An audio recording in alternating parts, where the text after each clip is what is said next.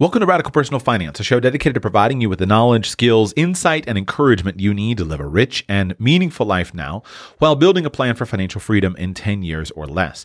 Today, we pick up our Asset Protection Planning for Mere Mortals series. This is part 12 of the series titled called Intelligent Asset Titling. That's today's show, Intelligent Asset Titling. Quick bit of refresher, this series is focused on helping ordinary people to put in place basic asset protection plans. And I have focused heavily on knowledge, and I've focused heavily on things that you can do without necessarily consulting a financial professional, consulting a legal professional. All along the way in this series, I've tried to explain to you how certain things work and what things are available to you. And most of what we've talked about is just simply a matter of your knowledge and adjusting your affairs to line up with your knowledge. I haven't talked about the things that are more complex or the things where you need specific advice. Now, we're getting to the end of this particular series because we're starting to cross that barrier between things that are easy for a do-it-yourselfer to do versus things where you'll start to want to solicit professional financial advice, professional legal advice from an attorney who specializes in asset protection planning. This show is very much on the borderline, but I'm still going to take a crack at it because I at least want you to get some basic concepts. And then some of my listeners who are more confident in their DIY skills will be able to go ahead and put some strategies in place. And some of my listeners will go ahead and start to choose to consult with legal professionals. But this is where we're going to start to cross that border, which is why this particular series is coming to an end. This show is also where some of these strategies become more complex, and individualized situations will make a much bigger difference. So just be aware of that. I'm going to speak fairly broadly in this show. It'll still be useful. I'm not running from details, but there are so many little details that will come into play that we got to be careful of that. So, first, be aware of the fact that it is probably not possible for you or me to create and actually maintain a perfect asset protection plan. Now, we might be able to design one. We might be able to put in place so many barriers and lines of defense that it is, in effect, the perfect plan, but we may not be able to afford it to actually pay all the necessary fees, whether it's annual fees for entity maintenance, whether it's legal fees for entity creation, whether it's tax fees for tax compliance, and we may simply not be able to keep on top of the administrative complexity. Many a good asset protection plan has failed because the person who established it didn't maintain it. For example, if you own a corporation, are you actually maintaining your corporation? Are you actually doing your annual meetings? Are you keeping your minutes? Are you keeping your corporate records properly so that they'll stand up in the court of law? And the same thing applies to you even if you are maintaining a simpler entity or a series of entities such as an LLC or a series of LLCs. LLCs have fewer administrative burdens. That's one of the reasons why they're so popular. But in order to maintain the protection that an LLC can offer, you still need to be treating it very carefully and maintaining it very carefully. That can become very burdensome after a while. And so there's always a balance here between what is ultimately ideal and what can actually be maintained. Be aware of that. I'm going to talk about some concepts, and you might go, as my brain usually would, to, I'll go to this extreme. I'll tell you, I've been there, done that. And sometimes you just can't maintain the ultimate plan. So if you don't have an actual need for it, go slow. Take it easy, little by little. The expense and complexity of a really fantastic plan might ultimately lead to it failing, in which case the simpler plan might have been a superior choice. The other thing you should be aware of is, as we go through this show, some things will work for asset protection, although they might not ultimately protect you in court. Remember, we talked about the different stages of asset protection. Much earlier in this series, we spoke extensively on the subject of financial privacy. And we talked about how if you have a lower profile because your assets are fairly private, that may help to protect you from simply not being seen as a potential deep pocket defendant. If you have a big footprint, you will be targeted more because of your deep pockets. There will be many potential people and attorneys looking for a deep pocket defendant. But if you are not perceived to have deep pockets, that can protect you. But that doesn't necessarily mean that you can keep all of your assets totally secret. If you wind up having to submit to a debtor's examination to satisfy a judgment creditor, you're going to have to disclose your assets. So when we talk about something simple, for example, let's say that you have an asset that you own personally, but you just simply place it into a trust or an LLC. That can provide some significant asset protection, although it's not the ironclad legal protection that means your creditors could never get their hands on it.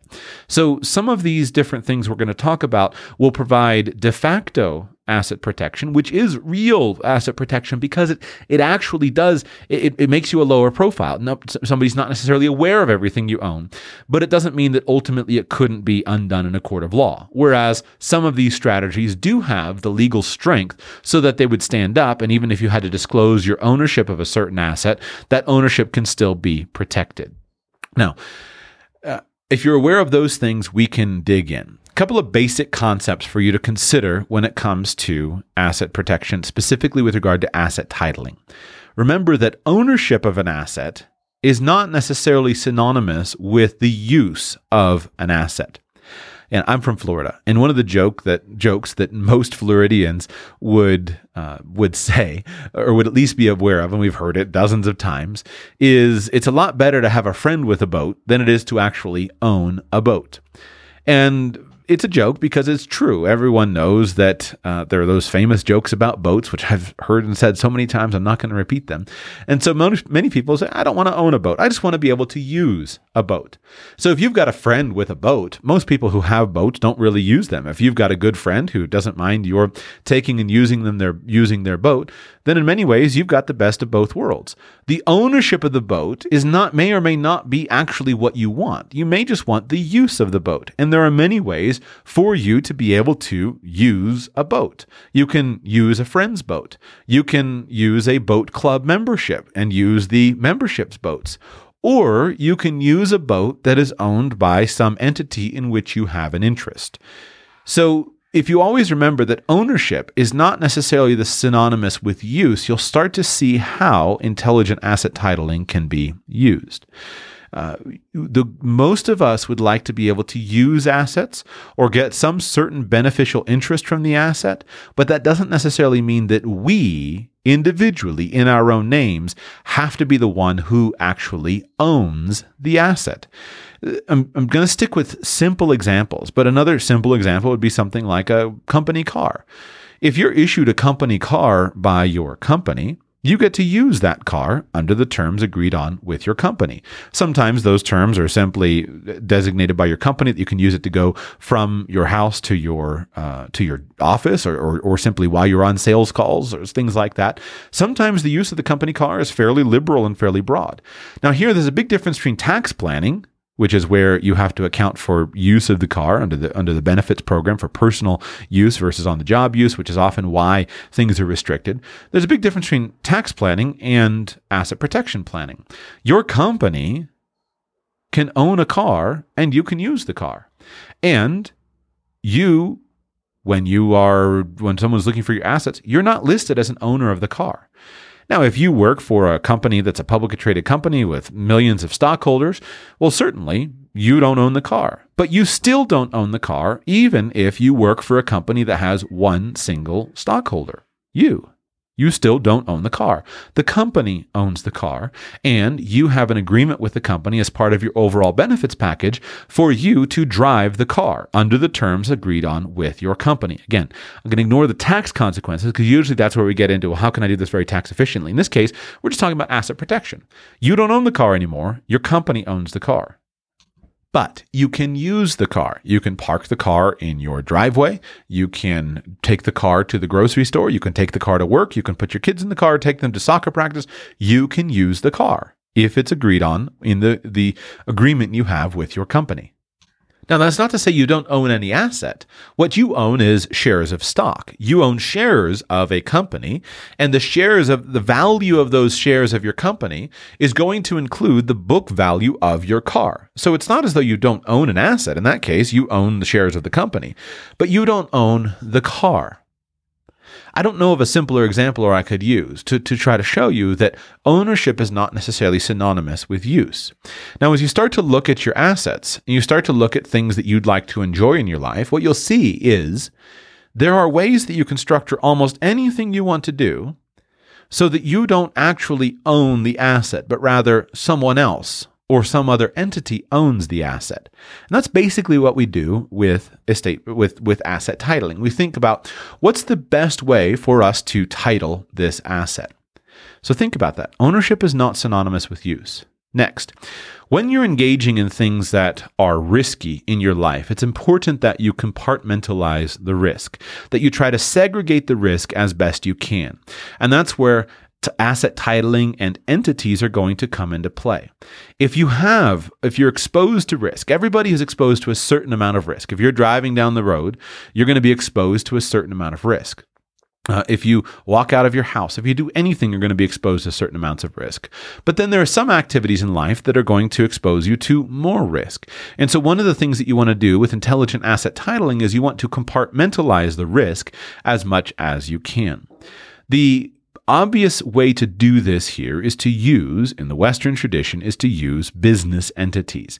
There is a long and robust history of court precedent and laws that protect the ability of companies to limit the risk. If you're concerned about whether this is okay, whether this is moral, etc., there are philosophical discussions on it. I'm not going to spend any time on that discussion here. This is what occurs. And at least in the Western context, there is a very high degree of respect for the limited risk, the protection from risk, the limited liability of companies if the rules are properly followed, if the company is properly maintained. And these entities exist in virtually all Western societies and probably in almost any place in the world, but I'd be nervous about making blanket statements of places I haven't researched. And so you want to use these types of companies to compartmentalize the risk and limit the risk to you. With regard to asset titling, the other thing that you can do is you can make sure that you split assets into ownership structures that don't have risk. So you can use business entities to compartmentalize risk, and you can split assets out of those entities into other entities that don't have risk. I'll give you just a very simple example. Let's pretend that I were running a road construction company. And so as part of this road construction company, or perhaps as part of we do road construction, we do site development, things like that. And so as part of this road construction company and this site development company, my company has the need for very big tractors, tools, bulldozers, trucks, all these big, expensive machines. These things are crazy expensive, which means that they're an extremely valuable asset. But the use of these machines also involves a significant amount of risk. There's a major amount of risk of property damage. If I back my massive bulldozer into somebody's property, I could punch a hole in the wall of their house. I could run over their car. Something could happen. And there's also just a general risk if I mess something up badly and I'm subject to a claim on the company. I face a lot of risk with this kind of big, heavy construction equipment. I have a lot of guys who are going to be around this equipment, and one of those guys might get their leg run over. Our equipment is dangerous. So it's valuable, but it's dangerous. So I come to this problem, and there are different ways to look at it. So the first thing that I would probably look at is, as a prudent business owner, I would say I need to protect myself from the risk of my business. Because if one of my guys runs over somebody and kills somebody, I want to make sure that my personal assets are not available to the potential creditors. After all, if I've spent years building up assets, I've got money, I've got investment assets, I've got real estate. I got to make sure that's not exposed to the claims of creditors. So the obvious solution is I start a company. I start the Joshua Sheets Land Company. And this is a limited risk entity. It's either a corporation or a limited liability company, and I've established it as a company. Now, what does that do for me? The first thing it does is it limits the ability of a creditor for the company to come at my personal assets. Now, the company itself has to stand good for what the company owns, what the company owes. So if I have $500,000 of equipment in the company and one of my guys kills somebody and we have a $500,000 lawsuit, well, our creditor, in that case, the person who won the lawsuit against us, our creditor can force us to sell the equipment and satisfy the debt. They can force us to disgorge the money from the company and pay off the debt. So the company has to stand good for the risks. But if I take this one step further and I think about segmenting out the ownership of the assets into an ownership structure that doesn't have risk, then what would probably be a better move is, instead of establishing one company, to go ahead and establish two. And what we do is Company A is the operations company. The operations company is the company that hires the employees. It's the company that does the contracts, makes contracts with people to do work. It's the company that has the public face of all of the Joshua Sheets Land Clearing Company. That's the company that does the work. Now, that company ideally should have minimal assets. It must have enough money to have operating capital. We have to make sure it was properly funded. That would be very important for maintaining our corporate veil. So we got to make sure it's properly funded. It's properly does have some money in it, and it's properly run. But ultimately, it doesn't need to have everything in it. Now, the second thing that we would do is we would establish a second company that would be a holding company for the heavy equipment. And so this might be, Joshua's Heavy Equipment Renting Company. And so that's the company that will own all of the heavy equipment. And then that company will establish a lease agreement with Joshua Sheets Land Clearing Company, and it will lease the equipment to the land clearing company. Well, what does this do? This splits the asset ownership out, and it compartmentalizes the risk. The asset holding company will have almost no risk. First, it will have no employees. So the asset holding company will not be subject to liability for the actions of any employees. It won't be subject to any employee gets drunk and does something stupid while they're driving a bulldozer. Well, there is no employee to do that. It won't be subject to a sexual harassment lawsuit. It doesn't have any employees. So there's no risk from employees. And we can cut off, it makes no contracts with customers other than the operations company. So we're not worried then about it going and breaking a contract. We're not worried about this company damaging somebody's property, something like that. It just holds assets. So there's almost no risk, but it's an extremely valuable company because it has massive amounts of assets in it. So if you have a lot of assets, you want to make sure that they're held within an entity that doesn't have a lot of risk. If you're going to have an entity that has a lot of risk, you want to do your best to make sure that entity has modest assets within it. You don't want to expose everything to it. So you can split the assets out and move them, and then just simply put in place legal structures. And this is what almost any big company does. If you go and you see a Walmart truck driving down the highway that's delivering food to Walmart stores, that truck is not owned by the big Walmart corporation. It's owned by a subsidiary of the big Walmart corporation. It's a separate entity. So big companies do this kind of thing all the time. You can too. There's nothing special that Walmart has access to that you don't. You have the same laws that govern your life as Walmart Corporation does. They just simply have the money to pay people to establish the plans and to maintain the structures. Back to that thing I said, the cost of compliance, with expenses, and then complexity of maintaining things.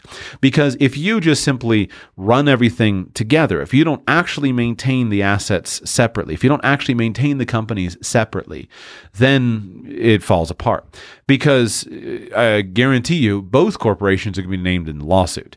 And so that's where you want to get good legal advice. You would ideally have different owners in both of those companies, a different set of owners. You wouldn't just want to make it Joshua owns both of those together, because then you basically lose your asset protection. You want a different set of owners for the holding company than for the operations company. But you can move assets into various kinds of structures. And this will also help you, again, with regard to privacy. Entities and structures are one of your keys for privacy. So let's first talk with some of the simple assets. And let's keep things very simple first. Who owns an asset? Is it you? Are you the right person to own the asset? If you're going to go and buy a boat, should you own the boat? Should someone else own the boat? One of the most valuable strategies is to think about a person who has relatively low risk. For example, if you are married, one of you will probably have a higher risk than the other. If one person in a marriage relationship is a doctor, that doctor will be exposed to the risk of medical malpractice, as every doctor knows. But if the other spouse is not a doctor, they'll have lower risk. If one spouse is highly public or very active in something, and the other spouse is more private, well, consider which spouse should own the boat. Generally, if you're going to own certain assets, you want to think about making sure that a person with the lowest amount of risk owns the asset. This isn't a bad strategy, and it's not a bad strategy to start with. But as with most of these strategies, we need to talk about some potential problems. It's not a perfect strategy. It's good for you to consider, but it's not a perfect strategy. There are a couple problems that come in with just simply titling assets in the name of a spouse that has lower risk, that has less vulnerability. The first thing would be, what state do you live in? And what are the laws that govern marital property in that state? It makes a big difference whether you live in a community property state versus a non-community property state. In the United States, there are 10 community property states. They are Alaska, Arizona, California, Idaho, Louisiana, Nevada, New Mexico, Texas, Washington, and Wisconsin. In a community state, all marital property is automatically deemed to be owned half by each spouse, even if only one spouse is listed on the deed. So if you live in a community property state, such as, most importantly for a huge number of my listeners, California, if you buy the boat or if you buy the house and you title it into the name of the lower risk spouse, that won't automatically protect you, because you're automatically understood to own 50% of the property, even though it's just simply titled in the name of the spouse. That's a real problem. Now, it is possible to establish a transmutation agreement, which is a post-nuptial agreement that indicates that you are keeping a certain asset outside of the community estate. Even in a community state, just because somebody owns something doesn't mean it automatically becomes community property. For example, if you own a house prior to becoming married, you don't lose the ownership of that house to community property. But if you buy a house after becoming married, then it's automatically considered to be community property. So you could establish a transmutation agreement and have a postnuptial agreement in place that would designate a certain asset to be still owned by one single spouse, the spouse that has, in your case, the lower amount of risk. That can work. But you should then next see the obvious risk would be what would then happen in divorce. One of the most likely forms of asset protection that most people would wind up needing would be in a divorce. If we were to deal with the probability of your being sued because you were a deep pocket creditor and losing a lawsuit versus the probability of your becoming divorced and losing assets in a divorce agreement, I don't know the statistics, but the threat of number 2 is far higher than the threat of number 1. So the action that you take that could protect you from threat number 1 could also subject you to much greater risk for threat number 2. If my wife and I are married and we title all of our assets into her name, and we clearly establish that as non-community property, as non-marital property, we clearly establish it to be separate property, her separate property, and then we go to divorce court, well, she'll have all that property on the other side of divorce court. And if she doesn't have it on the other side of divorce court, we'd go back to the asset protection plan. It wouldn't protect us in the asset protection plan because states are increasingly attacking this idea and increasingly considering more and more that all of the assets of both spouses are considered to be available for creditors. There is an additional, there are wrinkles in different states, but there's a long list of states that are starting to approve court actions where just because it's titled in one spouse's name doesn't mean it's not necessarily available to the other spouse's creditors. The other big risk you would face would be making gifts to a spouse could very easily run afoul of the fraudulent transfers legislation because gifts are very tricky to do them right. Now, so now, if you were do that, if you make a gift to your spouse long before any circumstances leading to a lawsuit actually happen, then you don't really need to worry about the fraudulent transfers legislation. But if you all of a sudden, you go and wind up accidentally killing somebody, and then the next day, you go and transfer all of your assets and you establish a transmutation agreement, making sure that your spouse owns all the assets, you've got a problem. That could very easily be ruled as a fraudulent transfer. You say, well, maybe I could sell the assets to my spouse. Problem is, you have now sold assets to an insider. And what do you tell the court as to why you all of a sudden, the day after you killed somebody or the month after you killed somebody, you all of a sudden sold all your assets to your spouse? If the judge can determine that sale was to protect assets, which is in that case probably the only logical explanation for your actions, then that in and of itself can be deemed as evidence of your intent to defraud your creditors. And so thus, at that point in time, that transfer can be undone. So the first thing to think about is who should own something. Should you own it or should somebody else? And that's most likely somebody else would be your spouse, especially if your spouse owns lower amounts of risk, has lower amounts of risk. Now, this could also then add administrative complexity.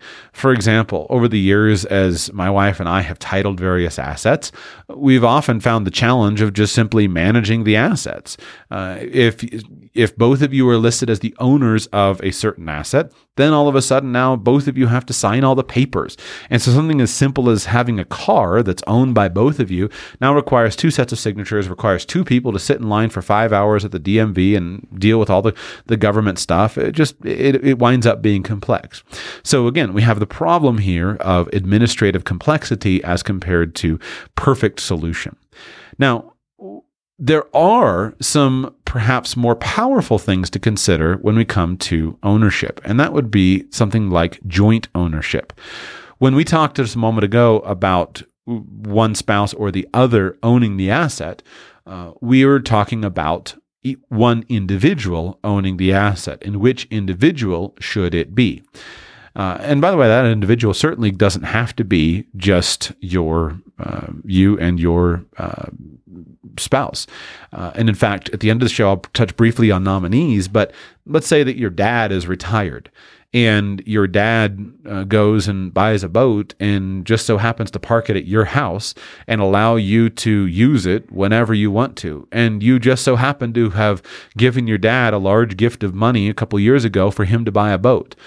Well, you face a small risk of possibly your dad getting sued and then the boat that he owns becoming subject to a creditor. But if your dad is retired, doesn't have any major exposure, it's probably not that big of a deal.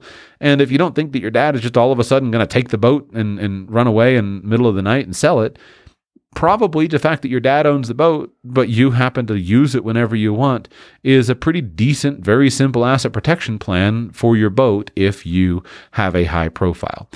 So that would be the strategy of using a nominee. Nothing illegal about anything I just said. It's all perfectly above board. But that's a strategy of using a nominee. We'll cover that at the end of the show. So what about other forms of owning an asset together? What about actually having some sort of co-ownership? Well, here there are three basic types of co-ownership. And you need to understand what they mean so that if you ever own an asset with another person or another entity, you understand what your rights and protections are. The first type of co-ownership is called tenancy in common. Tenancy in common. Now, the way I think of tenancy in common is it almost works like shares of stock work in a corporation. When you hold property as tenants in common with another person, each person who's a joint owner in that property, if it's held tenancy in common, each person holds a distinct and separate share of the property. That share could be any portion. It could be 50-50, it could be 25-75, doesn't really matter. But each person holds a separate, distinct share. When the property is sold, each person receives income based upon their share of the property. Now, in a tenancy in common relationship, each person has the right to transfer their ownership interest to someone else without the consent of the other owners. And so, my dyslexia kicking in. So like shares of stock, you can just simply sell them to another person without asking the other partners whether or not they will allow you to sell them. So that's the way that tenancy in common works. In many cases, tenancy in common is the default way that you have joint ownership. It does not include any rights of survivorship. It doesn't protect the rights of the other person. Each person could just simply sell their portion of a property. So it can be useful. Let's say that you and I own a piece of real estate together. Well, we don't want to go necessarily we've decided we don't want to go and establish a corporation or LLC and issue shares of stock or issue membership units in order to designate that percentage of ownership. So we just list ourselves as tenants in common in the property. I can go and sell my partial interest in the property anytime I want. That can be useful. You don't have to be beholden to me. But the problem is it doesn't help anything with regard to asset protection. If you and I own a piece of real estate together and I have a 25% ownership and you have 75% ownership and I have a judgment creditor, that judgment creditor can force the sale of the property. And after the foreclosure sale is held, you'll receive 75% of the proceeds of the foreclosure sale, but but my creditors will receive 25%. So the tenancy in common ownership structure is not at all helpful with regard to asset protection. The next form of joint ownership is called joint tenancy with rights of survivorship. And in the case of similar to tenancy in common, in joint ownership, you can have different percentages of people, but the only trick is when one of the tenants dies, the property automatically passes to the other joint owner. Now, joint tenancy with rights of survivorship can be extremely useful with regard to estate planning. It can be a very simple way of making sure that somebody that you want to receive the property receives it automatically at your death without the property passing through a probate court. So it can be very useful for estate planning. However, it's not useful for asset protection planning. Just like we talked about with tenancy in common, a creditor can attach an asset, can foreclose on an asset, can petition an asset, and they can take the ownership of something that's owned with joint tenancy with rights of survivorship, just like with tenancy in common, if you wind up owing a creditor. And what's worse is for some assets that are easily divisible, like things like bank accounts or stock ownership accounts, things like that. In those cases, the way that joint ownership with joint tenancy with rights of survivorship works, either of the joint tenants can access all of the account. So where I frequently see this is, let's say you have an elderly parent, and that elderly parent doesn't want to, they have a checking account and a stock account, and let's say there's $100,000 in there, and they don't wish to make that account pass by probate court, set up a will, deal with all that. So what they do is they make it joint tenancy with rights of survivorship with one of their children, and that child becomes a joint tenant owner of the account. Now, this can be very simple because when the parent dies, the younger child just simply automatically has full ownership of the account. But during the time while both partners are alive, both partners can use any amount of the money. The parent can spend all the money and the child can spend all of the money. And so because of this, a creditor of either of those people can take all of the money. So if the son is a high target, that son is subjected to a lawsuit, winds up with a judgment creditor, all of the mother's assets that are in that account can be taken in order to satisfy the debt. The son can say, listen, this is not my money. It's my mom's money. But doesn't matter. The way the law works, it is the son's money.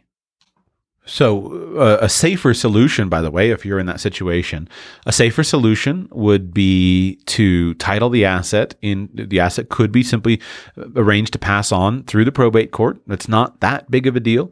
But a better solution would be to establish a living trust, a revocable living trust, title the assets into the revocable living trust, make the son the successor beneficiary of the asset, and then give the son a durable financial power of attorney so that the son can make any kinds of changes on the account if the parent winds up incapacitated in some way. So that would be a better solution that provides protection. Now, in that situation, back to the asset protection standpoint of it, the money that's in the revocable living trust would still be available to the parent's creditors. The revocable living trust doesn't protect from the parent's creditors. But with regard to the child's creditors, I guess I used son and mother, with regard to the son's creditors, that now there is no asset that is exposed to the son's creditors because the son doesn't own anything. The son has a durable power of attorney, which means that he has the ability to make changes on the account, but he has to do that as an agent of his mother. And then at some point in time, he may become a beneficiary of the trust. But those are not assets that a creditor can access because they're not any ownership. It might be benefits. It might be it's not a beneficial interest. It might be the future potential of ownership, but it's not actually ownership. So it's accomplishing the same thing that joint tenancy with rights of survivorship was accomplishing, but it's doing it in a much safer way. In summary, joint tenancy with rights of survivorship can be useful in estate protection or estate planning. It can be useful, although there's many cases where it winds up hurting you but it'll go. The property, if it's owned joint tenancy with rights of survivorship, it'll go to the joint owner on the person's death. That's simple. As long as that's not a problem, you can use that and it'd be useful, but it doesn't provide any useful asset protection benefits, which brings us to the third type of common ownership, which is called tenancy by the entirety. Tenancy by the entirety is the type of co-ownership that can have really meaningful benefits with regard to asset protection. Tenancy by the entirety is a type of ownership. It's only available to a husband and wife, and it must, but what it provides is it provides an equal, indivisible interest in the property. So if my wife and I own a house together, each of us is considered to have an equal 100% interest in the property if it's held as tenancy by the entirety. And so because each of us has an equal 100% interest in the property, nothing can be done without the consent of the other spouse. So if I own a house and it's owned in a tenancy by the entirety state, which is the big limitation of tenancy by the entirety, it's only allowed in certain states. But if I own a house, TBE, then even if I get sued, and I'm not protected under homestead exemption, even if I get sued and I lose the lawsuit, because my house has a complete undivided interest in the house, she can still own the property, and the property cannot be taken. It cannot be foreclosed on. I can't just go over the list of states that provide tenancy by the entirety protection because there are a bunch of wrinkles for every state. Some states simply do not allow tenancy by the entireties. A few states, for example, California, Connecticut, Iowa, Maine, Minnesota, Nevada, New Hampshire, New Mexico, North Dakota, South Dakota, Washington, West Virginia, and Wisconsin don't allow tenancy by the entireties. Now, the remainder of the states either do allow or allow tenancy by the entireties only for real property, or maybe allow tenancy by the entireties, and it's unclear as far as what it actually is because it's not clearly put in place by statute, and the case law is uncertain. In addition, there are a number of states that have a bunch of wrinkles with regard to the exact level of protection that's provided by tenancy by the entireties. So in summary, if you live in a state that does provide for tenancy by the entireties, and if you, of course, you have to be married. So if you and your spouse can actually use this, then it is worth considering and it is worth pursuing because it can be really a useful thing. If your state allows tenancy by the entireties for real property, then consider, of course, owning property using a joint ownership of tenancy by the entireties. However, if your state allows tenancy by the entireties for property in addition to real estate, then you should consider it for owning other assets. So, for example, perhaps you have a business that you are structuring. Well, if you title the ownership of the business entity as tenancy by the entireties, it's possible that it can bring an additional level of protection from creditors. That can be useful. So there are a bunch of rules you need to follow. You need to make sure that you consult with somebody knowledgeable to make sure that everything is done. Tenancy by the entireties is easy to establish and designate. It's just simply a property designation. So it can be very, very simple. You don't have to write a trust. You don't have to pay for legal fees, but you just need to make sure that you think it through and establish it. Be aware that in all these cases, you do, of course, face a risk of divorce. And you have to ask yourself the question, am I going to regret this with regard to the potential for divorce? Hopefully the answer is no. But if the answer is yes, or I'm uncertain if what would happen, remember that losing assets by way of divorce is probably much more likely than losing assets by way of a lawsuit. Now, next consideration outside of those types of joint ownership, and by way of review, tenancy in common. You can be tenancy in common with anybody. You can be joint tenants with rights of survivorship with anybody, but you have to be 50% equal owners. And you can be tenancy by the entireties ownership with your spouse. But those are just simply ownership designations. What if you own an asset in a separate entity?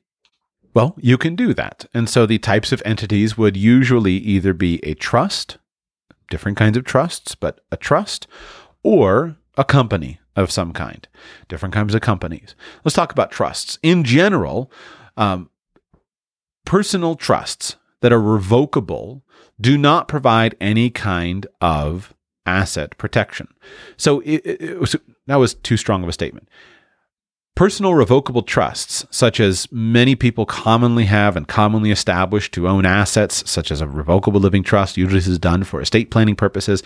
This type of trust does not provide protection in court for your assets. It may provide some protection with regard to privacy. It may provide some protection with regard to just simply segmenting assets out so that the ownership is not clear, but it's not going to provide protection in court.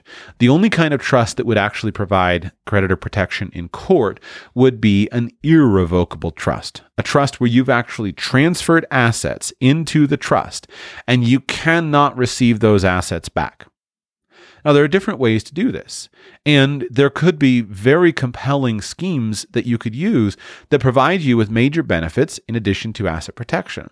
For example, there are various types of charitable trusts where we could transfer assets into the charitable trust. You could receive a stream of income from the charitable trust, and that's an irrevocable transfer, thus meaning that that trust asset is no longer available to the claims of your creditors. You could establish assets, put assets into a trust for the benefit of your spouse, for the benefit of your children, and the assets in those trusts could be protected from the claims of your creditors. Also can be protected from the claims of their creditors, which is a very compelling reason for you to consider establishing a trust. Trusts can be powerful with regard to asset protection, but in order for them to work, you will have to fully give away the asset, and you cannot retain control over the asset. Otherwise, it will be available to the claims of your creditors. There are a number of different types of trusts that are specifically designated for asset protection. The most common of these that's fairly current would be called a domestic asset protection trust, a DAPT, a domestic asset protection trust. And this type of trust has a very interesting I think it's very interesting and it's worth considering. A domestic asset protection trust is an irrevocable, self-settled trust that is created and governed and protected under the specific statutes of certain states. And the way they work is once you place your assets into the trust, after a certain amount of time, which varies based upon different states, the assets are protected indefinitely from future creditors. And the reason they're so popular is because they're very simple. You don't have to file a separate trust level tax return. All the tax liability stays with the grantor. They also don't have gift tax consequences, so you can avoid dealing with the gift tax legislation.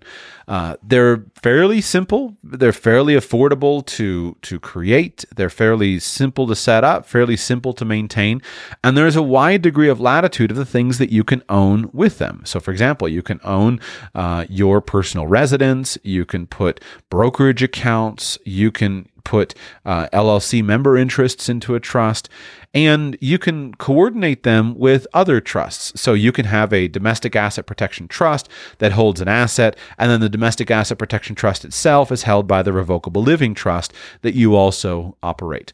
Now, it's not that they're without any kind of hassle. For example, one of the most important things that actually makes it work in and of itself is you have to appoint a third-party trustee to approve any distributions from the trust. That's the whole reason why this has asset protection benefits, is you have to appoint a third-party trustee to approve any distributions from the trust. And so the idea here is that a trustee won't distribute assets from the trust if you are facing the threat of a creditor seizing your assets. So the idea is the trustee looks over at you and says, oh, Joshua's being sued and there are judgment creditors all around, there's sharks in the waters. We're not going to approve any distributions out of the trust. That's basically the way that they work. Now, are these effective? I don't know. I read the attorneys arguing about them, and the basic thing that I've come up with is they might be effective. The attorneys that I have read seem to say that they should work, but they're not as tested as some other things, and so time will tell. The other one big challenge is that they're not available in every state. It's my understanding that there are currently about 15 states that actually have laws regulating domestic asset protection trusts. Those 15 states are Alaska, Delaware, Hawaii, Mississippi, Missouri, Nevada, New Hampshire, Ohio, Oklahoma, Rhode Island, South Dakota, Tennessee, Utah, Virginia, and Wyoming. If you live in one of those states and you own property in those states, certainly I think this is worth your considering. These trusts are not perfect, but they are at least very much worth considering for those who live in those states. If you don't live in one of those states, should you use a domestic asset protection trust? My answer, my guess, not being an asset protection attorney, is probably not. The argument in favor of your using a domestic asset protection trust, even if you don't live in one of those states, is this: that the idea is, yeah, it might ultimately fail, but a state that doesn't have their own domestic asset protection trust legislation isn't saying they're not going to recognize the trust, and you can make a good argument in court that they should protect the trust. And at the very least, you're making it more expensive to get at the asset. And remember, one of the biggest basic concepts of good asset protection planning is you want to make it as expensive and as time-consuming and as difficult as you possibly can for somebody to get at an asset. Even if you don't have ironclad legal protection, like you might like, if you at least make it more difficult, more time-consuming, and more expensive for somebody to find an asset, for somebody to lay a claim against the asset and to collect on an asset, you're moved in the right direction. That would be the argument in favor of a domestic asset protection trust. They're less expensive than an offshore asset protection trust, which is probably the biggest benefit of a domestic asset protection trust, instead of an offshore asset protection trust. I would tend to think of a domestic asset protection trust, in my understanding, for an asset that is physically inside of the United States and is physically located in one of those states, or if I'm domiciled in one of those states that has the legislation. So here I think the best solution would be for something like a personal residence. If you live in a state that doesn't provide good homestead exemptions, then I think a domestic asset protection trust is worth your considering for something like a personal residence. One of the most popular states to consider is for a domestic asset protection trust, if you are going to try to use the strategy of establishing the trust in another state, but then you living not in that state, would be the state of Utah. Utah protects assets. They had new legislation a few years ago that they protect assets in the trust immediately against future creditors. So you can't have a creditor and then put assets in the trust, but assets put into the trust are protected immediately. Whereas some other states don't begin protecting the assets against future creditors until they've been in the trust for a little while, a few years. Even assets that are placed in the trust in Utah are protected against existing creditors after 2 years. So that can be helpful as well. In Utah, a lawyer can serve as the trustee, so it can be much less expensive for you to establish a third-party trustee. You just simply pay a flat fee to a lawyer instead of paying a trust company a percentage of the trust assets. And one of the downsides of domestic asset protection trusts is they're not bulletproof. For example, domestic asset protection trusts often don't protect assets against child support, alimony, taxes, or pre-existing lawsuits and things that are being claimed. One other benefit of Utah is it clearly establishes there's no tax issues when selling your personal residence. So when you put your personal residence into a domestic asset protection trust, that doesn't limit your ability to use the exemption from exemption of capital gain from the sale of a personal residence when you put the money put the asset into the trust. Anything beyond that, I'll let the attorneys argue about. I've read their arguments. Some people are very persuaded they're strong. Some people are persuaded that they're worthless. I don't know. But I think the best solution for the use of a domestic asset protection trust is for your personal residence if you live in a state that has domestic asset protection trust legislation. And the idea is if you live, so let's walk through kind of a quick category of strategies for things that you would pursue to protect your personal residence. The first, very best, is to live in a state that provides for you a large amount, or hopefully unlimited amount, of homestead exemption. We talked extensively about that in the series on protecting your homestead, or earlier in this series. So homestead exemption is thing number one. Thing number two, you would consider titling the asset as tenancy by the entirety. That's helpful as well. But that only helps you if you are married and you're living in the house with your spouse. So first is homestead exemption. Second is tenancy by the entirety. With that, some states is perfectly fine. That's all you need.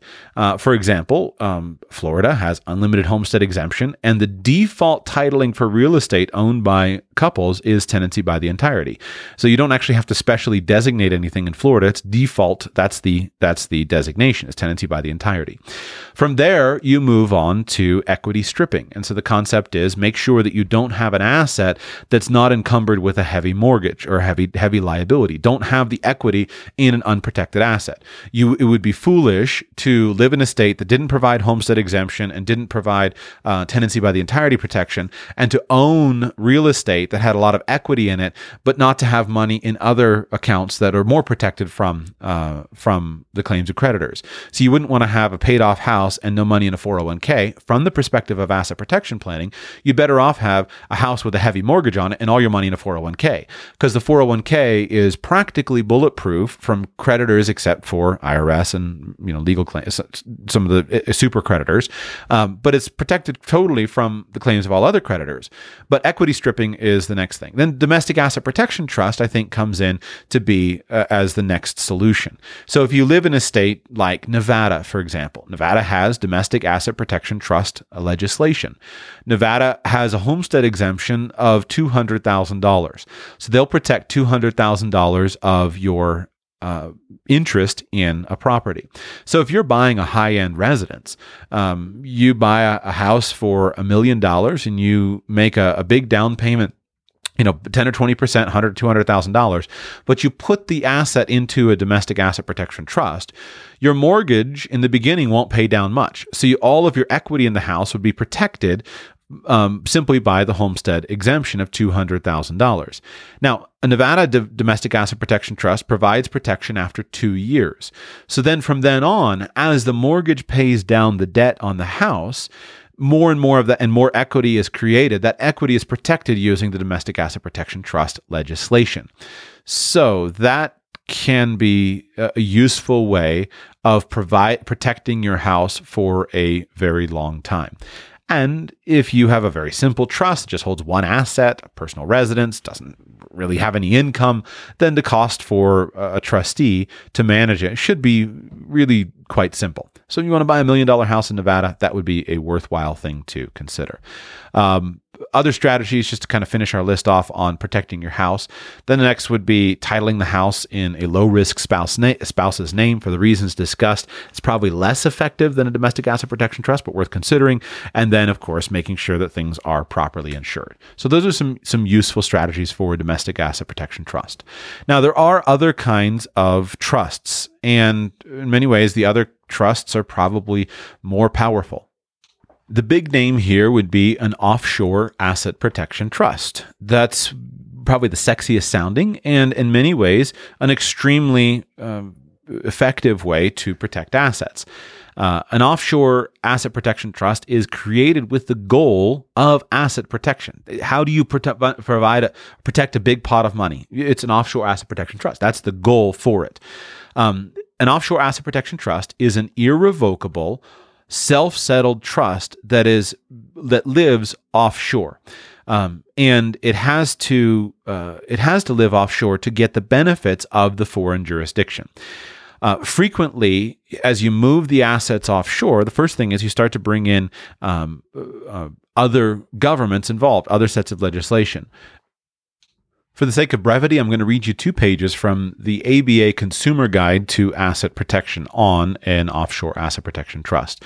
They use foreign asset protection trust, same thing. A foreign asset protection trust is a trust that is set up in an offshore jurisdiction that has enabling trust legislation providing for substantial protection against creditors of the trustor. One of the greatest advantages of an FAPT is the fact that by its very nature, any legal attack against the assets is transferred abroad to a different legal system. A foreign trustee is necessary for the efficacy of the FAPT. As stated, the biggest advantage in utilizing the FAPT is that assets can be placed offshore beyond the jurisdiction of the U.S. courts. Some of the advantages of foreign asset protection trusts are as follows. Most foreign jurisdictions do not recognize U.S. judgments. This may force a new trial on the merits in the foreign situs country. Some foreign situs jurisdictions require a much more difficult burden of proof for a creditor to challenge asset transfers to the Foreign Asset Protection Trust. Some jurisdictions have a statute of limitations for challenging asset transfers to an FAPT that begins to run on the date of transfer. Fees and expenses in litigating in foreign jurisdictions are substantial, thereby serving as a strong deterrent to foreign litigation. The Foreign Asset Protection Trust minimizes the likelihood of a fraudulent conveyance charge because of the difficulty to a creditor of proceeding against the transferee trustee located in the foreign jurisdiction.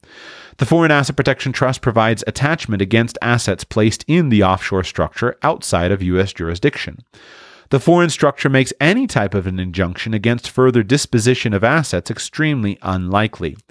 The FAPT practically eliminates the possibility of the appointment of a receiver over the transferred assets. The foreign structure places the assets in a jurisdiction whose laws are favorable to debtors and hostile to creditors. An offshore trust with at least one U.S. beneficiary is a grantor trust for tax purposes. As a result, the FAPT is a pass-through entity to the grantor, similar to a revocable trust when it comes to tax reporting. Transfers to FAPT are normally incomplete gifts. Accordingly, the assets are generally included in the grantor's estate for estate tax purposes. Most FAPTs provide for the office of a trust protector.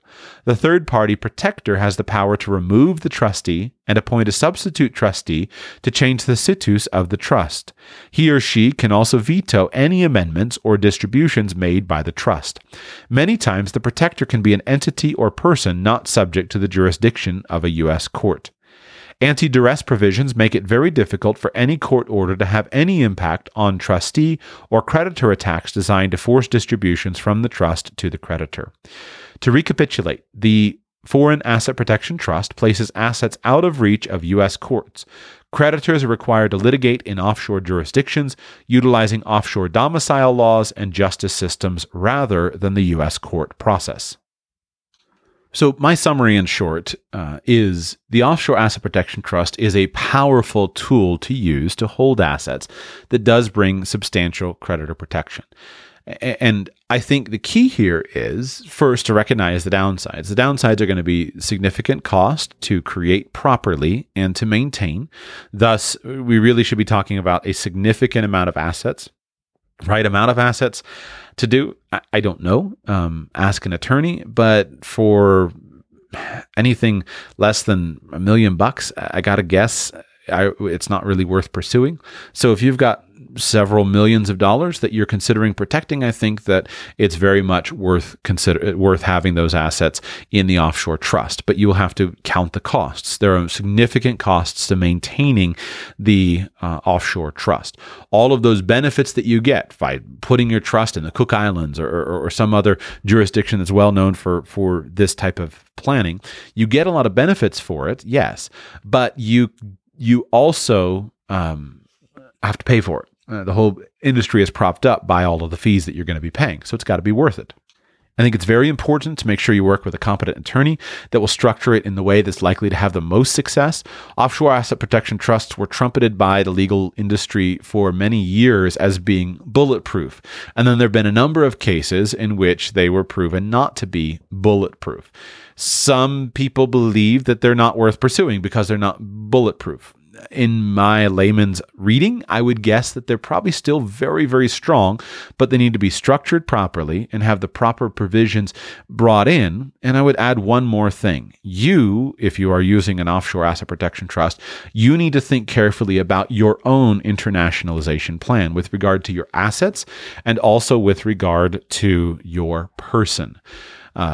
If you are physically located in the United States, you personally are vulnerable no matter where your assets are in the world, you personally are vulnerable to a US-based judge. And this is one of the big downsides, one of the big things that has happened with offshore asset protection trusts. The ultimate provision against you, if you have an offshore asset protection trust, is that you go into court and you say, listen, I can't make this trust give me assets because I'm under claim. I don't have the ability to disgorge assets from the trust. The trustee does that. I don't have the ability. I can't even get income from the trust because you're under threat of judgment. And so the trust may be paying your credit card bills. It may be paying, your other expenses, but it can't give you income. So you go in the court and you say, I can't even have any income from the trust. I have no control over it. The trustees do it. I'm just a beneficiary of the trust and they won't give me any money. I'm simplifying, but that's basically the way the defense works. So assets are offshore. U.S. courts can't touch them. The trustees are offshore. The protector is offshore in another jurisdiction. The U.S. courts have no jurisdiction over the trustees or the protector. So thus, it's completely offshore. And yes, they pay my Amex bill, but that's it. So you say, so you laugh in the judge's face. What the judge does is the judge says, I don't believe you. I'm commanding you to go to prison until you actually go and pay this and pay it. And if you can't do it, if you can't pay it, you can't command your trustees to give you money in order to pay this claim that this legitimate creditor has against you. You're just going to sit in prison until you can figure it out. Well, sitting in prison often has a significant effect on many people, and they eventually say, you know what, I'm going to figure out some way to get my trustees to give me some money so that I can get out of prison. So if you're using an offshore asset protection trust, you need to give thought to the trust, but you also need to give thought to yourself. Because if you are no longer physically present under the jurisdiction of the U.S. judge, then now your creditor's claims against you are basically unenforceable. If your assets are offshore and if you are offshore, then now you have a much stronger case. But I think many people who have offshore asset protection trusts have not given much thought to their own plan to be physically offshore in an extreme case like I just described. And I think that's a real mistake. The second thing you need to be aware of is that it's possible that if a judge doesn't believe that your offshore asset protection trust they don't believe it, they can then now start to lay claim against your other assets in the United States, even if those other assets are considered to be bulletproof. So, for example, you live in Florida. You have you live in Florida. You have a $5 million house in Florida, protected under the homestead exemption. You have $5 million in your 401k plan, and that's it. You don't have any other assets in the United States. You have a $5 million house and a $5 million in your 401k plan. But you are the beneficiary of an offshore asset protection trust that has $20 million in it. And now somebody wins a lawsuit against you for $10 million. Well, the judge says, I want $10 million out of your offshore asset protection trust for you to pay your creditors. You say, sorry, judge, I can't get the money out. Well, you say, and by the way, you can't do anything against me because I have this house and I have this 401k. Well, in that situation, it's possible that the creditor and the court may impose, let's call it a surcharge on your other assets. And even if those assets are exempt, the creditor can ask the court to surcharge the assets because they can't collect on the other assets because you've intentionally put those assets offshore outside of the creditor's reach. So the point is that if your assets are surcharged, now they're not available to you. They're not available to you to fund your living expenses, etc. So the idea that you can just, use the offshore trust to protect all the assets that aren't protected by your exempt assets in the United States may be a problem. Now, that's not to say it's not without major costs. So we're talking here some extreme examples, and I'm already going much longer than I expected, but we could look at some of the cases. I've read a bunch of articles and dug into a bunch of the cases, but some of the cases where the offshore asset protection trust didn't fail, that's not the right word, but where it didn't work exactly as intended, were against just major super creditors. The most famous one is the Arlene Grant case, but against super creditors, and that case was the IRS, with just hugely expensive and time-consuming lawsuit. So back to our levels of protection. Just because an offshore asset protection trust may not be ultimately bulletproof against the IRS doesn't mean that it's not potentially helpful for you. You have the benefits of the privacy. You have the benefits of massive expense. You're just a very, very tough person to take a claim against. So again, don't let these things say, oh, because we can't have perfection, we're not going to do anything. That's the wrong solution. Perfection is probably not possible.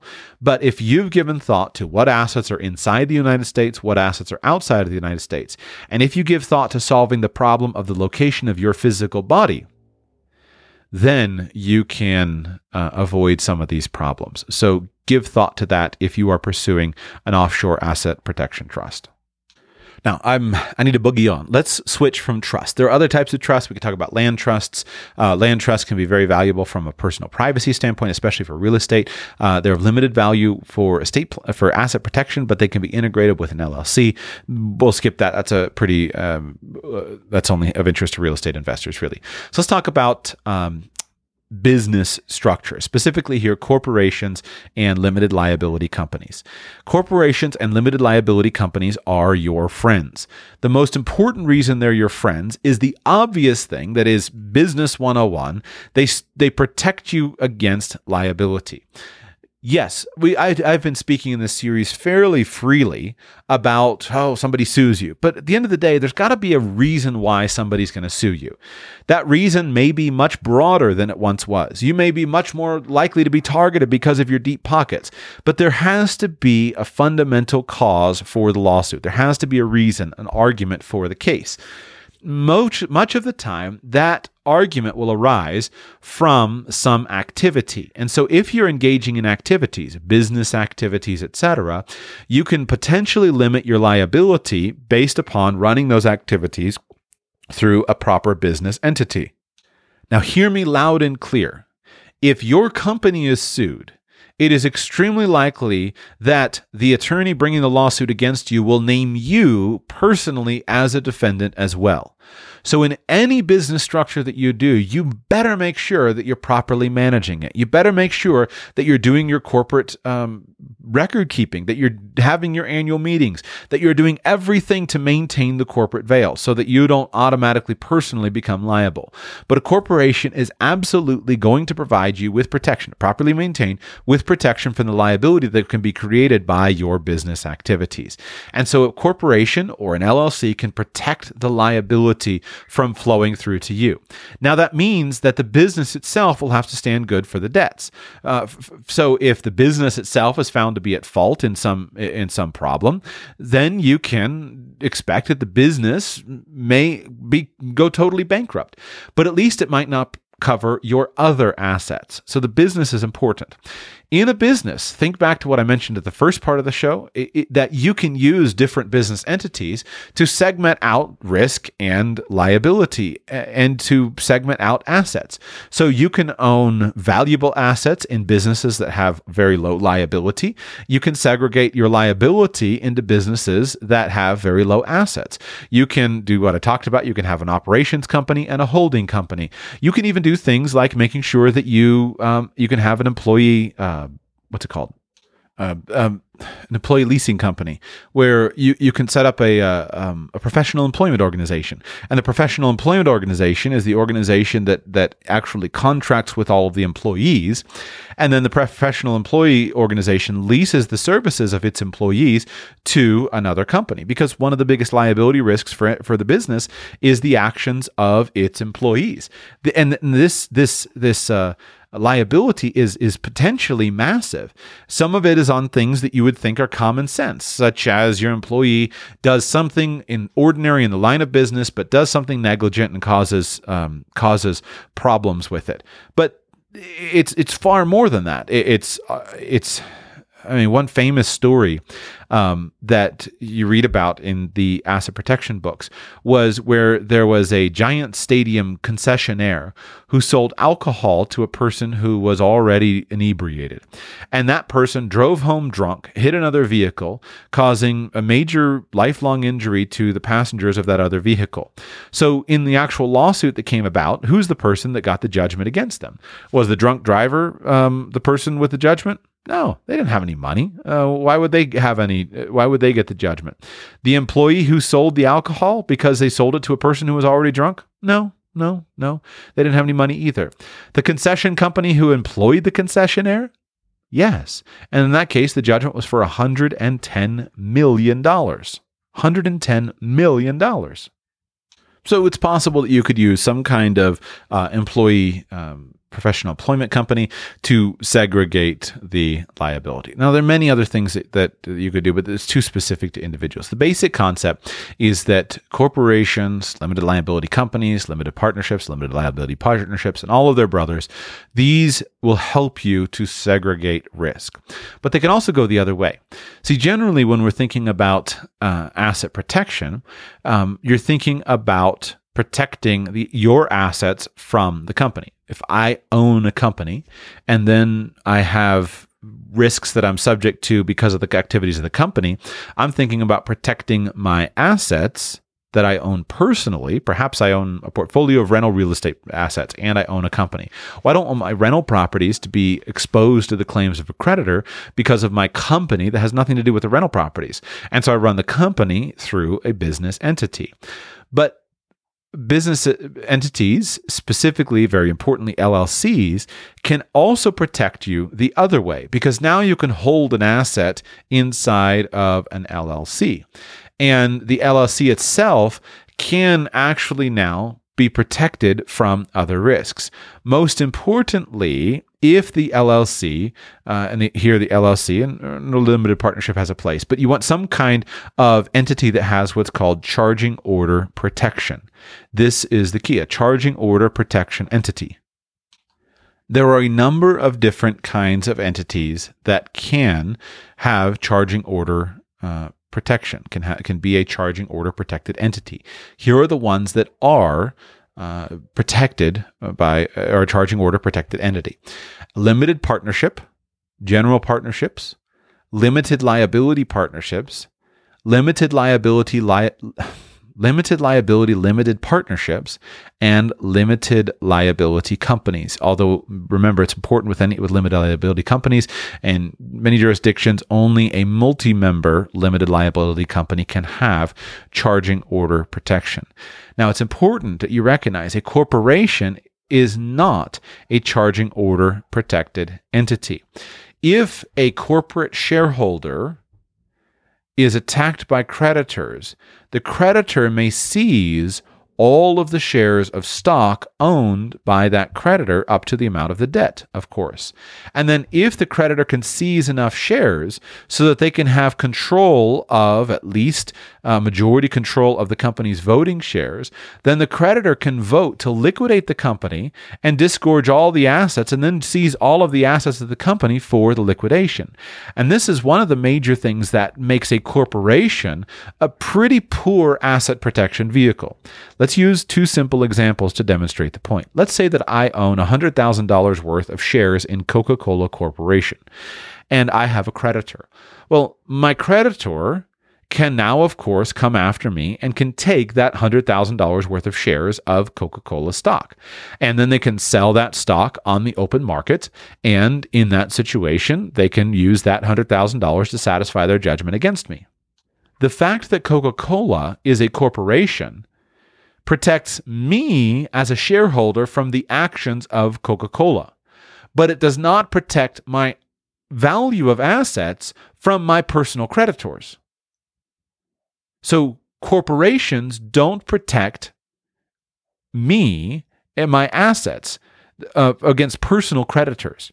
Now, if Coca-Cola, it's fairly simple and it should be obvious. Principle should be obvious. But if I have Joshua's land clearing company, and Joshua's land clearing company doesn't have any assets except all this equipment, and Joshua owns shares of the stock, and I just own it in a corporation, well, my creditor can seize all of the shares of stock of my corporation, just like they can seize the shares of stock of my Coca-Cola stock, which is also a corporation. And if they can seize value up to at least 50% of the voting shares so that they can control my company, now they control the company. They can hold a board of directors meeting. They can vote to liquidate the company, to sell all the assets on the open market. They could take my bulldozers and my semi-trucks. They can sell them all, turn them into cash, and use that cash to satisfy the judgment that they have gotten against me. So that is the problem with a corporation for the purposes of asset protection. So what's the solution? Well, the solution is what's called the charging order. And the charging order is built into the law that most states have adopted, the various sample laws, the recommended laws that most states have established, which governs and limits a creditor of a company's partner or owner, limits the ability of a creditor to access assets that are in excess of company distributions to the individual. And so generally, the only remedy that's available to a creditor is if the creditor can attach things that are actually distributed to me. And so think about this. Let's say that you and I are in a partnership together, a limited partnership. If we're doing business together and I have creditors that can come and can destroy the business and force the business to be closed and all the assets to be disgorged and sold at a foreclosure auction or sold at auction, whatever, that could really harm you. And so to protect you, what my creditor is going to be limited to is a charging order, and they'll only be able to access actual distributions. So you and I can continue in business together, and our limited partnership sends out $100,000 of income to you and sends out $100,000 of income to me. That $100,000 is going to be available to my creditors. Now, what's even more important, though, is a charging order holder cannot control the entity, and thus they cannot control when distributions are actually made. So, if the entity itself never makes a distribution to the partner that owes money, then no money is available here to the creditor. Now, it would be not a good idea whatsoever to give a distribution to every partner except the partner that has a creditor. I think that would be thrown out by a judge, which is not a good situation. But it does provide a very important tool that we can use for asset protection. So by using a charging order protection entity, we can limit the ability of a creditor to attack the assets that are held in that charging order protected entity. But this is why it's so important that whenever you establish an entity, that you make sure that there are multiple people involved. Because in the same way that you can have a court pierce the corporate veil and say, no, we're going to allow the owner's assets to be available to the claims of the company. If the company is not structured properly, you can have a reverse piercing of the corporate veil or reverse piercing of the entity. So in this case, if I own an LLC and it's a single member LLC and I own the asset and I own a business inside of that, but I now have a creditor that's available to me. Let's say I have an LLC, it owns an investment property, but I have a creditor now that's a personal creditor, and the judge says, you need to pay this debt. And then they look at this LLC that I own and I say, look, it's an LLC, you can't do anything with it. Well, they look down at it and say, no, you're the only beneficiary of this LLC, so we're just going to give the control of the LLC over to the creditor. The real estate's going to be sold, and then that sale of assets is going to be used to satisfy the debt. So you got to make sure that there are multiple people involved, and so that you properly make sure that you wouldn't be the only one harmed if the assets were sold out of the entity. Now, you can see here why we're getting to the end of our Asset Protection for Mere Mortals series. You're going to need some advice because only a handful of states have charging order protection available for LLCs. Most states have it available through a limited partnership. So you could, depending on what you're trying to accomplish, you can do this. You can create a family limited partnership. You can create a family limited liability company, and you can use these entities to protect what you're doing. And one of the most valuable things about LLCs, especially, is they're so flexible in terms of the assets that they can own. So you can start to layer these things together, and you can mix and match almost anything. You got to be careful with S corporations. An S corporation can own an LLC, and it's technically possible if you have a single member LLC. It's sometimes possible that single member LLC could own shares of an S corporation, but you get into problems if you have multi-member LLC. So you can have an S corporation can own an LLC. But if you just simply talk about a standard C corporation, a corporation can issue a corporate stock, and an LLC can own shares of corporate stock, and a corporation can own an LLC. So you can mix and match these things together to protect what you're trying to do. So let's say that you have a corporation. What should you do if you have a corporation and you're worried about protecting the corporate stock that you own? Well, bringing together some of these things that we talked about. Married couples can make sure that the corporate stock is owned by the less vulnerable spouse. So that could be a good solution. It's tax neutral. It's not perfect, especially if it's a transfer. Could be subject to a fraudulent transfer ruling, but that's possible.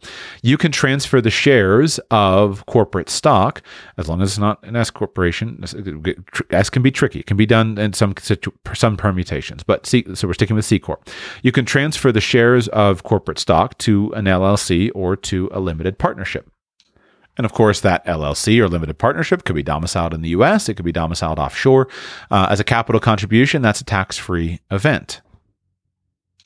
Now you can protect that stock because it can't be sold, because now it can't be seized by a creditor, and it's now an asset of the LLC.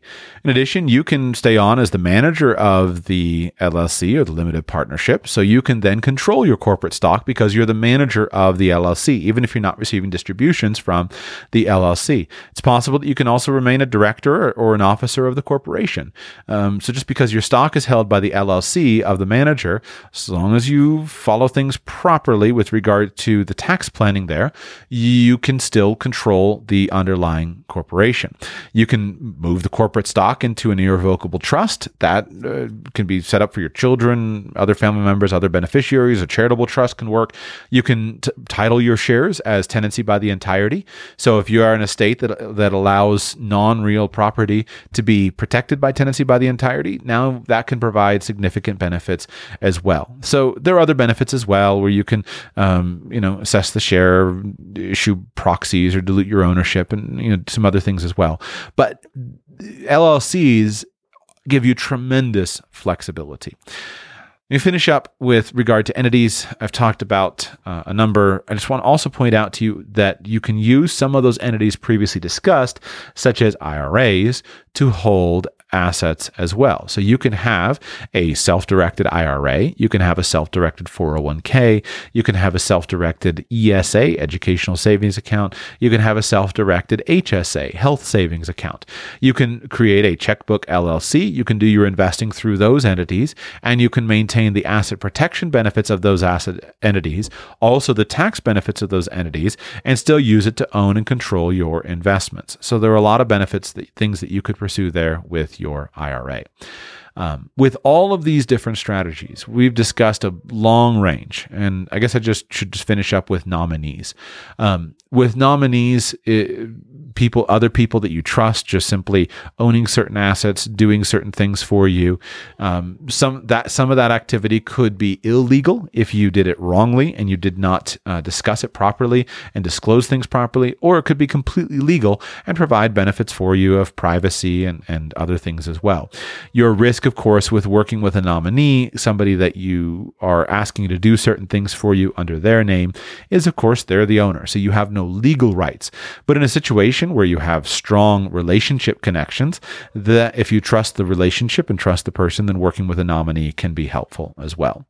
With all of these options that we've talked about, you can look at almost any asset and you can find an intelligent way to hold that asset. In almost every circumstance, maybe that's too strong. It's very hard for me to come up with an asset that should be owned by a person individually just in their name. The best asset for this type of thing is an asset that doesn't have any kind of ownership claim except possession. So when we talked about physical property, one of the major benefits of physical property is there's no titling to it. There's no titling to gold coins. There's no titling to cash. There's no titling to a valuable, a Stradivarius violin. There's no titling to a valuable gun collection. These are just things that possession simply means ownership. And so with that, you have significant, massive levels of privacy. And as long as those assets are physically secured and are physically diversified, you have tremendous privacy. That privacy buys you major benefits on the front end. It makes you a smaller target. It makes you harder to locate. It makes you less likely to be sued. You don't have, with that ownership structure, you don't have legal protection when you actually have to make a statement of assets for your creditor if you lose a lawsuit. But that's unlikely. In all these strategies, that's a pretty good one. So you can own assets personally in that situation of just because and you get benefits from the privacy. Now, with almost everything else, anything that has a record is going to be exposed to the public view. And so in this situation, you now have a space where privacy is extremely important, and that privacy can be the only benefit that comes from an entity itself. And the specific strategy would vary based upon the asset. Let's say that you purchase an RV. With an RV, there's no reason whatsoever other than I shouldn't say no reason. The only reason that I can think of to own something like an RV personally would be just the simplicity and the total elimination of cost. But if you go and buy something like an RV, here I'm thinking of a trailer is the simplest thing because it doesn't even have to be insured. Although you can insure something that's owned by it, it's not a big deal. You can do it with cars, do it with anything. But you go and you buy an RV. Well, put the RV into an LLC. Establish an anonymous LLC in one of the states that provides for such things. Costs you a few $100 to establish. You have a director that runs the LLC. You can own the RV there. You can insure it in the LLC. It's not a problem whatsoever. And now you've disconnected yourself from the ownership of that RV. Now in this situation, LLC is disregarded, no tax situations whatsoever, plus going to lose money on it anyway, but you at least get the benefits of privacy by establishing an entity. So you should do the same thing with your cars, with your boats, with your RVs, etc. And even if those assets do not give you asset protection, the privacy in and of itself gives you a measure of protection. Now, you can step it up another step. You can hold those LLC member units within some other entity. Could be a trust. You could hold them. You could just simply hold them with other people to get charging order protection with them if your state provides that for LLCs. So the point is, the privacy is one thing, and then you can add in the actual legal protection as well. With things like your house, you can fairly easily use a common thing of a revocable trust. You can set it up with just a personal revocable trust. And now you can start to gain potentially some benefits for the privacy of the ownership of the house, depending on what you call that trust. But yet you can still, depending on the laws of your state, you can still benefit from your homestead exemption. You can still get your tenancy by the entireties. You can still benefit from all of those things, even though you provide some shield with a personal trust. As long as you don't have income, you have a fairly easy time of titling almost any of these assets and maintaining privacy as a major consideration. The thing that always breaks you is when you start to have income, because now you'll very quickly lose privacy. When you start opening bank accounts, when you start insurance has a place, although that's a modest privacy risk. But anytime you start having income, then you start to have more significant, you lose privacy. It's very hard to have income and maintain privacy. Really, the only way to do it completely, I'm not going to tell you, it's too hard. So with assets that aren't income producing, a few $100s, you can hold most of those assets at least privately. And now you start to look like a smaller fish. If you have you drive a company car, your boats and such are owned in anonymous LLCs, your house is owned in a trust, you start to come down underneath the radar. Then you start to bring in the more robust asset protection for your business assets and your trust that you use, whether it's a domestic asset protection trust, whether it's to hold LLC units for rental properties.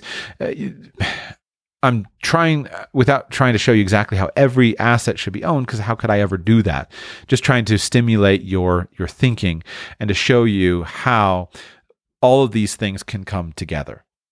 Now, this is complex because we're thinking about asset protection, but we're also thinking about taxes.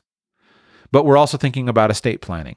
And there are so many moving parts, it can be very, very complex. But here's my summary statement. For people with assets, it's hard for me to think why any asset should be titled in your personal name other than something that's trivial or a minor asset that's for the sake of convenience.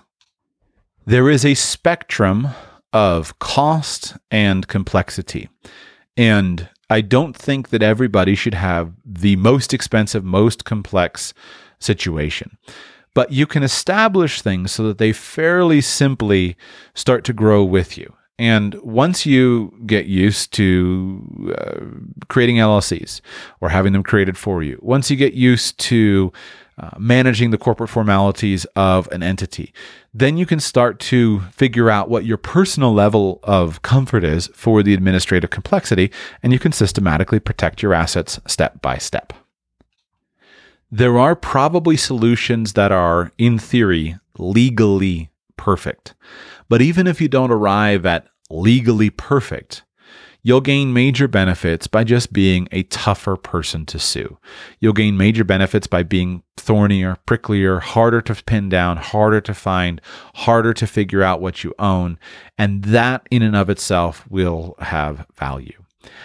I would encourage you, dig into some of this stuff. Get some asset protection books.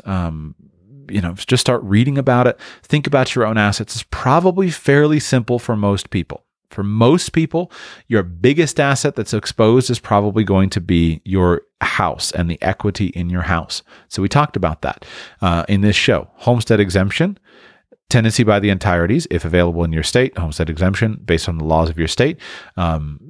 Strip the equity out, keep a mortgage on your house. Mortgage money on your house is probably the cheapest money that's available, and it does a good job. Now, there are fancy ways to equity strip your assets, but a mortgage on your house is probably simple enough.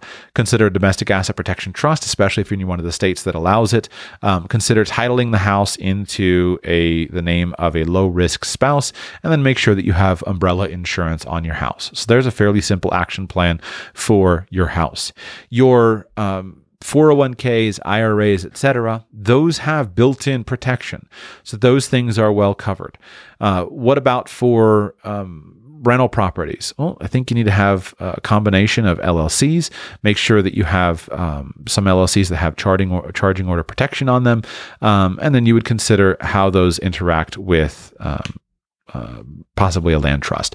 But I think LLCs are your simple low-hanging fruit. What about your investment accounts? Well, investment accounts, you could possibly own investment accounts in a domestic asset protection trust. You could put them into an LLC that has charging order protection. You could move them offshore into an offshore asset protection trust if offshoring is part of your plan. Beyond that, it just grows from there. But it's the same basic tools figured out how to be applied to your situation. Unless you get on top of asset titling, I don't think that. I think it's a major solution that you need to dig into. Hope this wasn't too deep. I hope it was useful to you. As I go, I will give you a quick ad for my course on how to survive and thrive during the coming economic crisis. And in that course, it's funny, one of the reasons I was talking about, much of that course was focused on international relocation during a time of financial crisis. Not exclusively. And in fact, I give major warnings against international relocation. But I did an extensive segment in that particular course on why international relocation solves some significant problems for you with regard to creditors. And I even have alluded to that in this particular course. I did an extensive series on your removing yourself from your home government jurisdiction, probably the United States or wherever it is, because that can solve many of your major creditor problems. If you are exposed to the claims of creditors, and those claims are significant, etc., with your offshore asset protection planning, your offshore asset protection trust, you should have serious consideration given to the offshoring of your person to get your person out of the way of legal jeopardy. If you're interested in a lot of ideas and discussion on that, some pretty cool stuff that's very doable, come on by radicalpersonalfinance.com/store and sign up for the How to Survive and Thrive During the Coming Economic Crisis. In that course, we talk about crossing international borders. We talk about forms of identification. We talk about crossing international borders surreptitiously, doing it quietly without necessarily passing immediately through immigration control. We talk about second passports. We talk about residencies, so that if you needed a place to go that was different from where you live, what would you do right now if you needed to leave the United States? And all of a sudden, you're potentially subjected to ruinous claims. Let's assume that the claims of your creditors are totally immoral. Thus, you are morally justified in avoiding them. Where would you go? How would you get there? And how would you make sure that you had money to spend if things were, how would you make sure you had money to spend? We don't often talk about running away from creditors as, one of the reasons why you would have to bug out and get out of the United States. But yet it's an entirely valid risk. And if you go around the world and you talk to many people who have left, you'll find that escaping from creditors was often one of the major situations. And I want to be very clear. I try to do my best to be morally clear. I always advocate for paying debts. There are debts that are not moral, that legal, but not moral. But even if a debt is both moral and legal, sometimes in that situation, you still have to get out. What would you do if the United States were in a financial crisis and you couldn't make it there, and thus you can't earn enough money to support yourself and pay your debts, and you need to get out? Well, frankly, if I lived in Des Moines, Iowa, and I had a major financial problem, I were just totally dying, I couldn't make it anymore, I would probably leave. I'd move to Chiang Mai, Thailand, and I'd start some new business online or start some new service where I can live on less than $1,000 a month and be in a tropical beach and be around a community of tons of expats, etc. So I'd go live in Chiang Mai, Thailand, live on the cheap and start a new business. Then I'd save the money from that. And when I had the money, I would call up my creditors and I would say, listen, I got some money. I'd like to come and pay you off and do it. So you have to be competent with all of the things that you can do and the tools and techniques so that you can do what is morally right in that situation. Hope you've enjoyed the show. If you're interested in more details on it, come to radicalpersonalfinance.com/store. That's how I pay my bills. So if that's of any interest, come on by and give it a try. Thank you.